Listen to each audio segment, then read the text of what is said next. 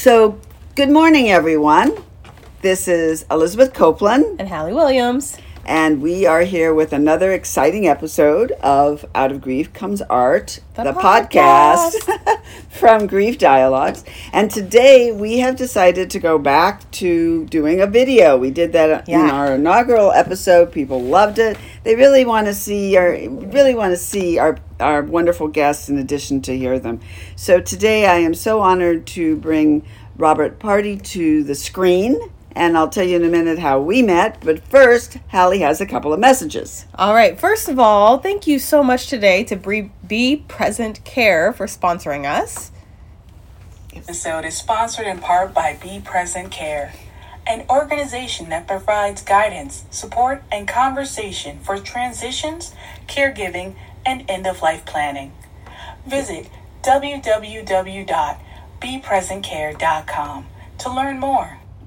Right. Awesome. So I just want to make a point that we usually, since we're not on camera, we usually just have that in the background. So we're sitting here kind of going, oh, yeah. But anyway, I hope everybody got a good chuckle out of that. Do check out bepresentcare.com because Stephanie Elkins is really a resource beyond compare for end-of-life planning. She's awesome. So, Hallie, I want to officially introduce you to one of my favorite people in the whole world, Robert Party. And I met Robert via LinkedIn, power of social media. Yep. Wait, but you didn't meet him like yesterday. You met him a couple years back. Well, I met him, actually, I looked during COVID. Yeah. You know, during COVID. A lot of things happened during COVID, that's for sure. I actually looked it up this morning on March 14th, 2021. Okay. I got an email from Robert saying that you had come across my profile and that you wanted to talk to me a little bit more about what I was doing because of what you were doing. And Robert, first of all, why don't you tell us where you are currently located, and then tell us a little bit more about the article that you sent me, which, by the way, I'm going to read the article, and we'll put a link to it, everyone. We'll put a link to it in our social media and on our website. It's the article is in the New York Times, and it was actually in the New York Times in 2010 with an update, which I'll let Robert address in a minute. And the title of the article is "Helping Patients Face Death. She Fought to Live." And the story about Desiree, Robert's wife, and Robert, I'll let you tell the rest of the story. So tell us how it all began.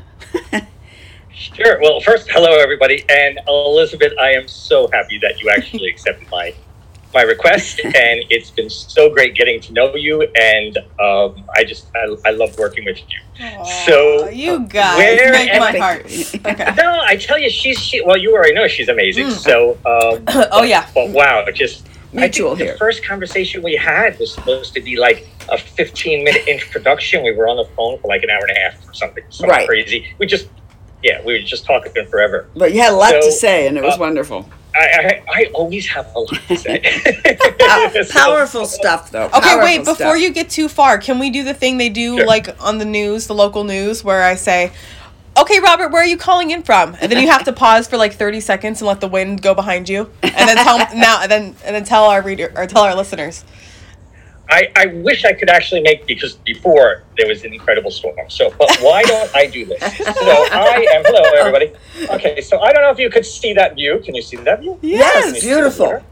Okay, all right, because it's really dark. So I am calling from some town. I have no idea what the name is. In Abruzzo, on the Adriatic shore. I think it's called, I have no idea what the name is. I know I'm near San Benedetto, and I'm near Ancona, but this place I have no idea what the name is.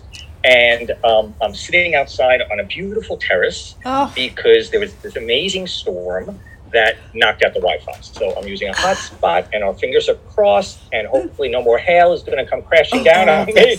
And so that's where I am. Great. Italy. Okay, we're in Italy, calling live from Italy. Yes. Okay, now go ahead and tell us a little bit about your grief story. I didn't mean to interrupt. Sorry. No, not at all. Not at all. So I was married to an amazing woman. Oh, I love that. I was lucky enough to meet her when she was 17 and I was 19. So we grew up together, we grew together, we helped each other grow. And right before her 31st birthday, she was diagnosed with late-stage breast cancer. And this was in the late 90s. So back then, we did not have the medication we have now for metastatic breast cancer. She opted for a stem cell transplant, which was experimental at the time, which created a tremendous amount of problems for her, including early aggressive menopause and a destroyed immune system with low white blood cell counts all the time and a whole bunch of stuff.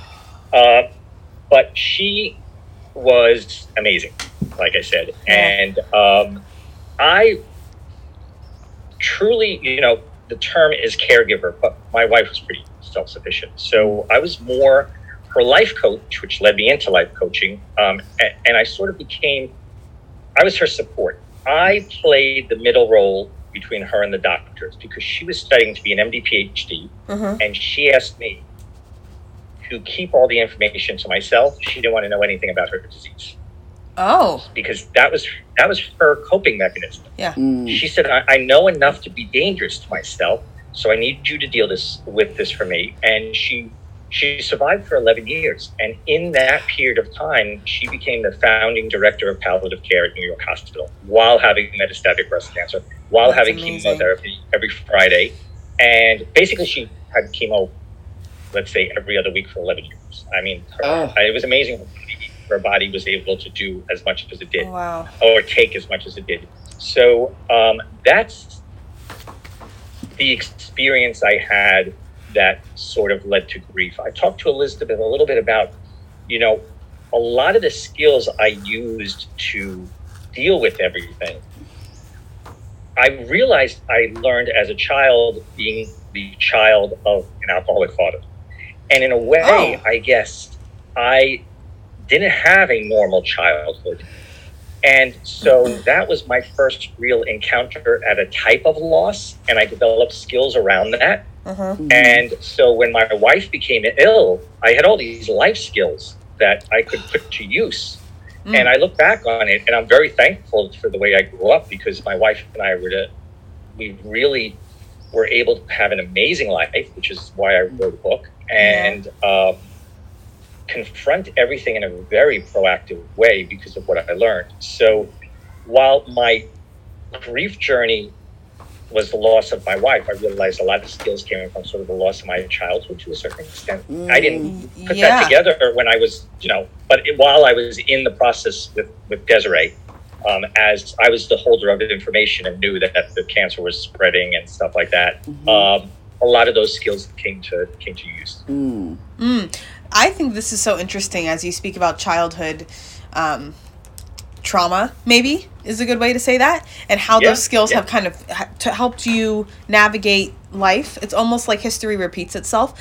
I'm in my late 20s, and so there's a lot of things that in my head are childhood trauma, whatever they may be for me, that I'm like, wow, this is really helping me, and I'm using those skills to live life, right? And so we're going to get into this a little bit later in the episode. Robert has written some amazing books, and one of them does kind of focus on the inner child. So I'm kind of happy that you brought up how helpful that is to help with your grief. If I could just add something, because it's something I learned with Desiree, because to a certain extent, what came out of us being a team and the role she asked me to play was a level of intimacy, which is, I think, very hard for most people to get to. I had to let go of my ego and a lot of other things. But what I realized is that, I could have been very angry for everything that was happening. But if I looked at myself in the mirror and I asked myself a question, Robert, are you happy with who you are? If the answer was yes, I had to thank my childhood. I had to thank my father. I had to thank the disease that my wife was dealing with, because it all made me who I was. It allowed me to express things inside me that probably would have laid dormant. And that's a very hard thing to wrap your head around, because nobody wants those things to happen. But a lot of it does, like you said, here you are, you're realizing that there's some things that you would call trauma, and you're realizing they're helping you. The more we allow ourselves to step into that area of vulnerability and look at those things and look at the gifts they may have, instead of thinking, I'm so angry at the world, I'm so angry at whatever being is out there that's controlling my life, and saying, no, you know what, I'm choosing to react a certain way because of things I learned. Put you in a place learned of behavior. Power. That's also that ties into artists for me. So we could get into that later, but that's part of art for me. Right. Interesting. I love it. So actually, I realized, because I feel like I know you so well, Robert, or pretty well, that our listeners won't necessarily know about your background, which is really how you can write about this grief in such a way that resonates with people. So I know, Hallie, you have the bio. Would you mind reading that? I have a bio that I feel like doesn't do justice, but it doesn't do justice. That's for sure. Yeah. So I'll read it quickly, but then I would love you, Robert, to just go ahead and let it dive deeper. So Robert Pardee is a 3-time author, keynote speaker, transformational life coach, and adjunct professor.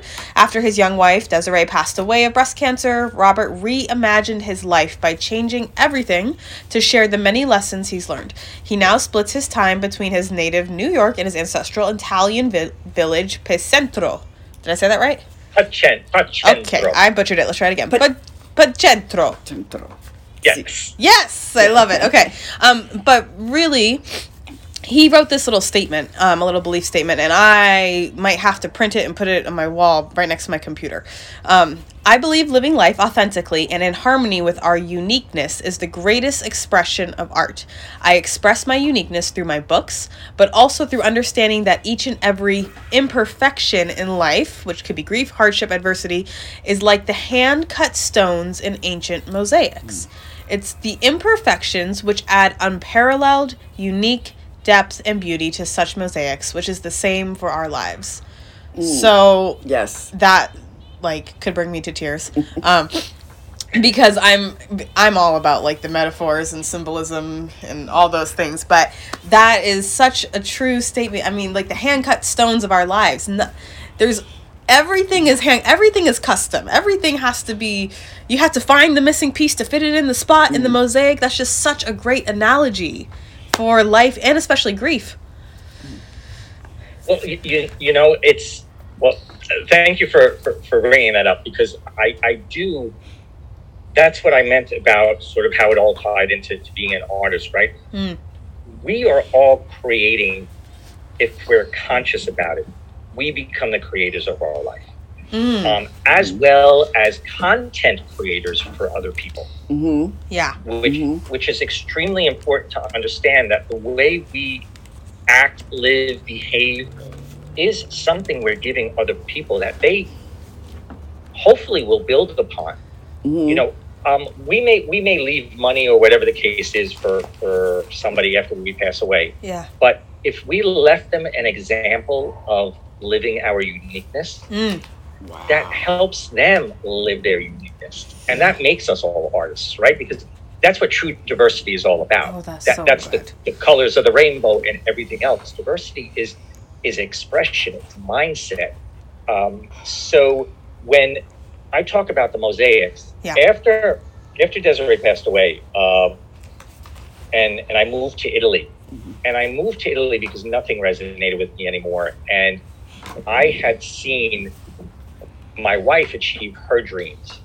And I looked at my life and I said, what do I really want to look back on? What is the story I want to look back on? Hence, part of the artist thing is the story we're writing, right? The mosaic we're building, the painting we're painting. Yeah. And I realized that I always wanted to live in Italy. So I picked up and moved to Italy. And I was living in Rome. And I remember walking into this church called San Clemente. And it has recognize the most that name. amazing. So weird. Well, it's also it's a city in Southern California, but San Clemente in Italy is Yeah. But okay, keep going. Sorry. Yeah. Well, a Saint Clement, I think he's everywhere, but probably. So I walked in, and there were these beautiful. It's the most beautiful mosaic flooring I've ever seen. and I just would sit there and look at them. That's where I started realizing, I'm like, wow, these pieces, every single piece is unique. Every single piece is what we would call flawed. And yet that's what's really making this so special. And it can't be replicated. It can't be replicated. Oh, yeah. Oh my God. And so but that's what we are, right? Yeah. To a certain extent, what's really crazy, if you really think about it, we don't even live all in the same world, because my experiences are completely different than yours. Oh, so your world around you is different than the way I see the world, right? But we all try to connect as well, and sometimes we forget about those things. So for me, the most important thing, and that's why that you talked about the book about the inner child, so many people told me not to write it. Really? Yes, because it's a children's book for adults, even though it's not really a children's book, but it's a children's story. It's a fable. This is a Pimby tale, right? A Pimby tale. Pimby tale. Okay. But the thing was, I knew it was an expression that I needed to put out there. It was another piece in my mosaic. And, like you said, I love metaphors and I love all these images and stuff like that. When Desiree and I would talk about her disease or our life, the term we would say is, cancer is not the dominant color in our painting. Oh. It's a hot... Uh-oh. Oh, we lost you, Robert. Oh, there he is. You're back. There. Okay. So... Okay. Cancer is not a dominant color in... Oh, okay. So cancer is not a dominant color in the painting of our life. Oh, wow. It is an accent. It is a color that gives contrast. Wow. This is great. It doesn't... All of those things that we experience, they don't have to be the dominant issue. Right. We decide. Right. We really do decide at the end of the day. And that's part of, when you think about an artist, right? An artist has to make those decisions of what they want to include, not include. Elizabeth and I have talked about sculpting. I love the idea of sculpting. The little town I live in, Pachentro, there's a sculptor that goes up to the mountains and he brings back the rocks from the mountains and he sculpts these little figurines. Wow. And I've watched him sculpt, but also, I mean, if you think about, there's a great, who was it? It was Da Vinci that said that David was always inside the marble. He just had to get to David. Yeah. But sculpting is chipping away the unnecessary. Oh, wow. That's true. How much unnecessary is there in our lives? Right. That we should be letting go of? Oh, man. How many quotes are you going to give us today? Writing just want to know.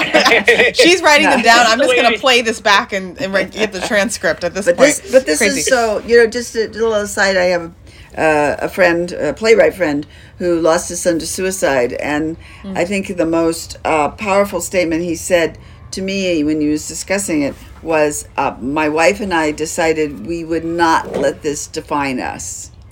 It did not mean they didn't love him. It did not mean they weren't broken by it.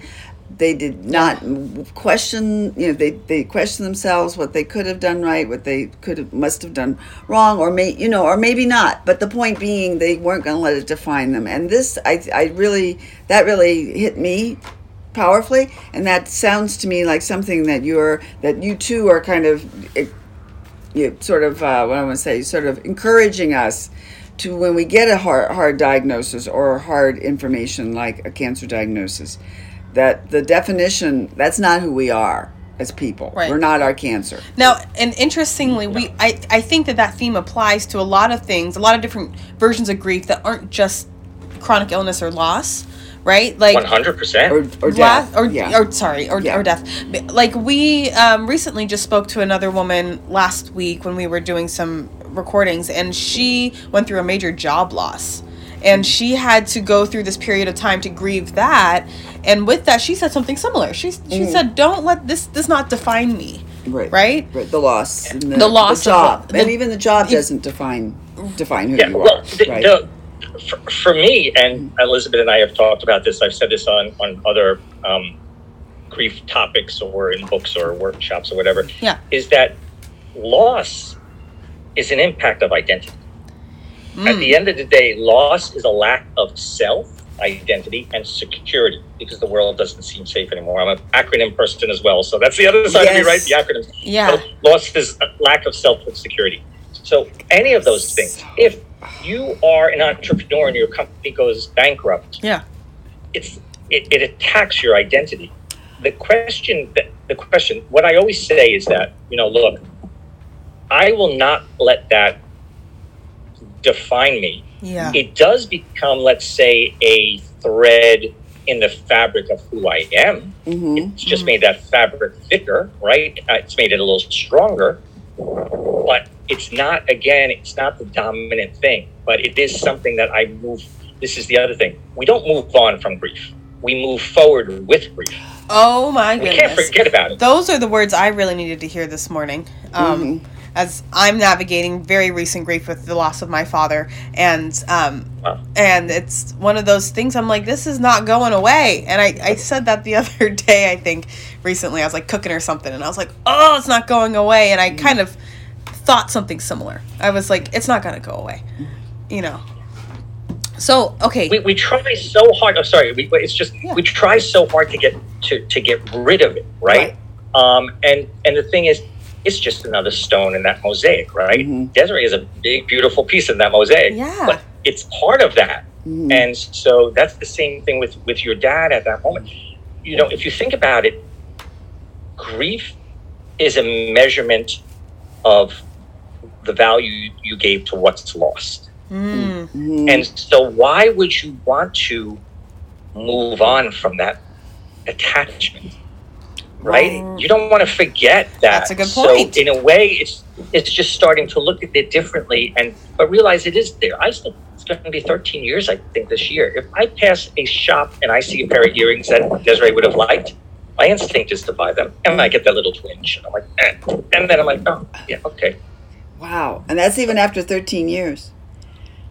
But you know what? Those words actually bring me a lot of comfort, because I'm only a few months removed, but it's that the fact that you still get a twinge, right? Like, I'm not the only person who gets a little.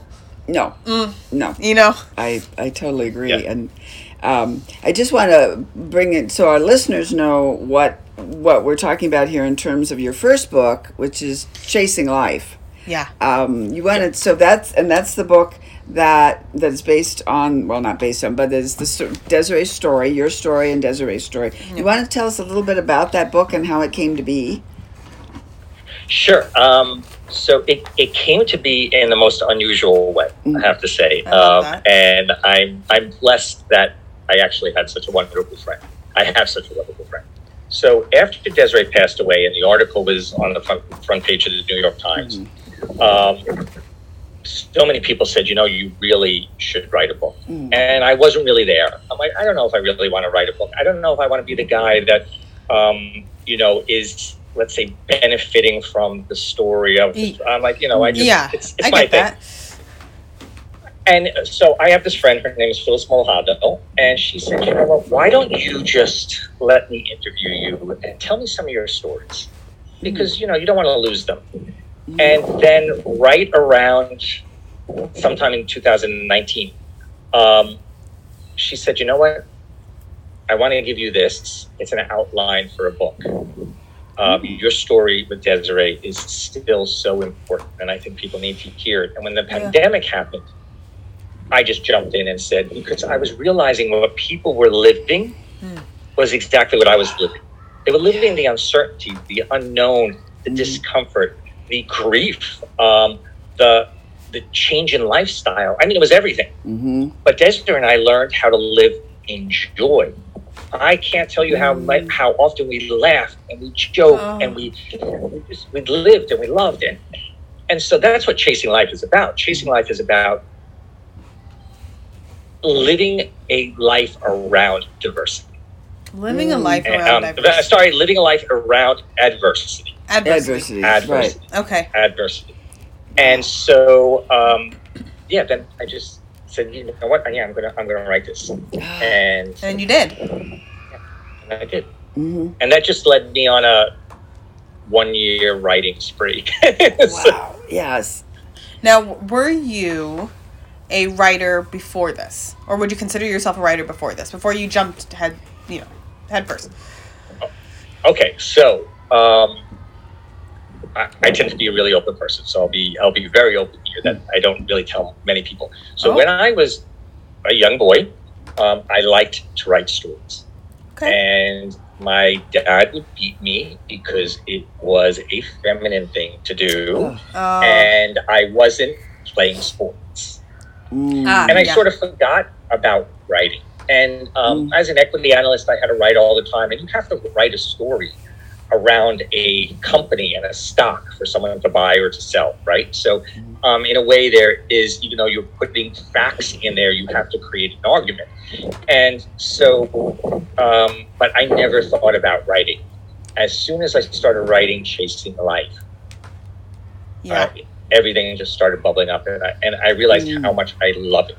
I love to write, which is why A Pimby Tale was written, because A Pimby Tale was written more for the little boy that was inside me that always wanted to tell a story.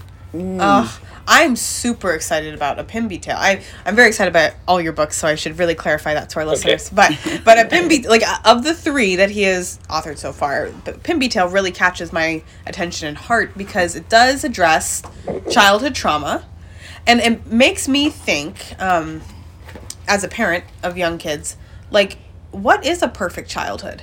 I don't know that I can really deliver a perfect childhood to my kids, nor do I think I actually want to. Now, I'm not saying that I want to fill it with bad things or toxic things or trauma, but I don't know that I want to give them this sheltered utopia, because I don't think that then they'll have anything to pull from it. You know what I mean? I don't know.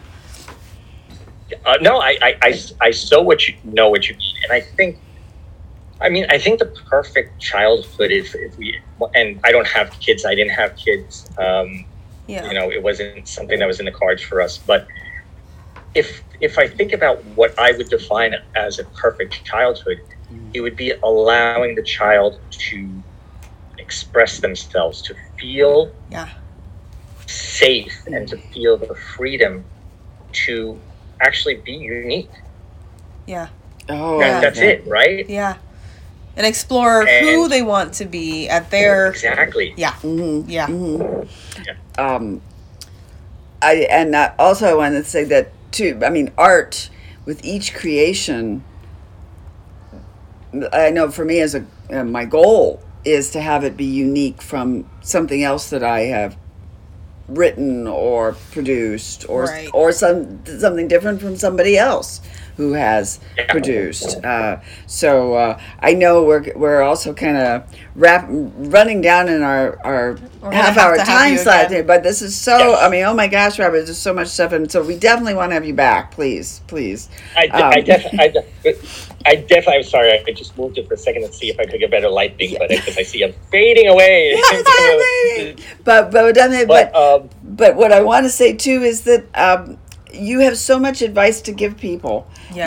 So our listeners are generally people who have experienced some loss, recent or not, but they're also exploring different ways to deal with that loss. And so what might be a recommendation, maybe in the artistic vein, that you might give people who want to express their love, their grief through art? Sure. There's so much I can think of. First, I do want to say, because I think it's very important for people to hear over and over and over again, there is no right way to deal with grief. There is no right recommendation. Everyone needs to find what works for them. Right. The whole idea, we want everyone to get over and move on, because there's so much discomfort because we don't know how to deal with someone that's in grief. But for some people, it could be months. For some people, it could be years. I mean, I donated Desiree's clothing the day after she passed away. I mean, but I told her after, when she actually died, I whispered in her ear, I'm like, baby, you know who I am. Everything's got to go. Yeah, you're Right. You know, Yeah, like right. everything's got to go. You know who I am, right? Because this is the way I'm going to deal with it. But in terms of one, for me, journaling was extremely important. And there is no right way at all to journal. What I found is I just would start off with writing things like what I was feeling, and then just keep following. Why am I feeling this way? yeah. And then I come up with an answer. Why is that the answer? Like I would just keep asking myself questions. Right. The other thing for me that I think is extremely important is, and this is video, so this is good. So, Right. let's say this is the loss we have, right? This big circle. Yes. We feel we need to somehow fill that circle. We have to Right, cover it up. right. We have to stuff something in it. It's too big. Regardless of what type of loss, even for men, like erectile dysfunction, whatever loss it doesn't have to be the loss of somebody. But if this is the circle, instead of trying to fill it with a bunch of stuff, allow yourself to daydream like when we were kids. Just daydream about what would be nice to put in that circle. Wow. What would I like to have in my life now? You don't have to make decisions, but just start to fantasize about that. That's what led me to Italy. I finally got to that point that said I started putting a picture together, and I realized, you know what? I want to live in a little town in Italy. And what's stopping me from This doing is it? part of my mosaic. This is part of My mosaic. Right. So, you can't fill it up all at once. So is there something small you can find?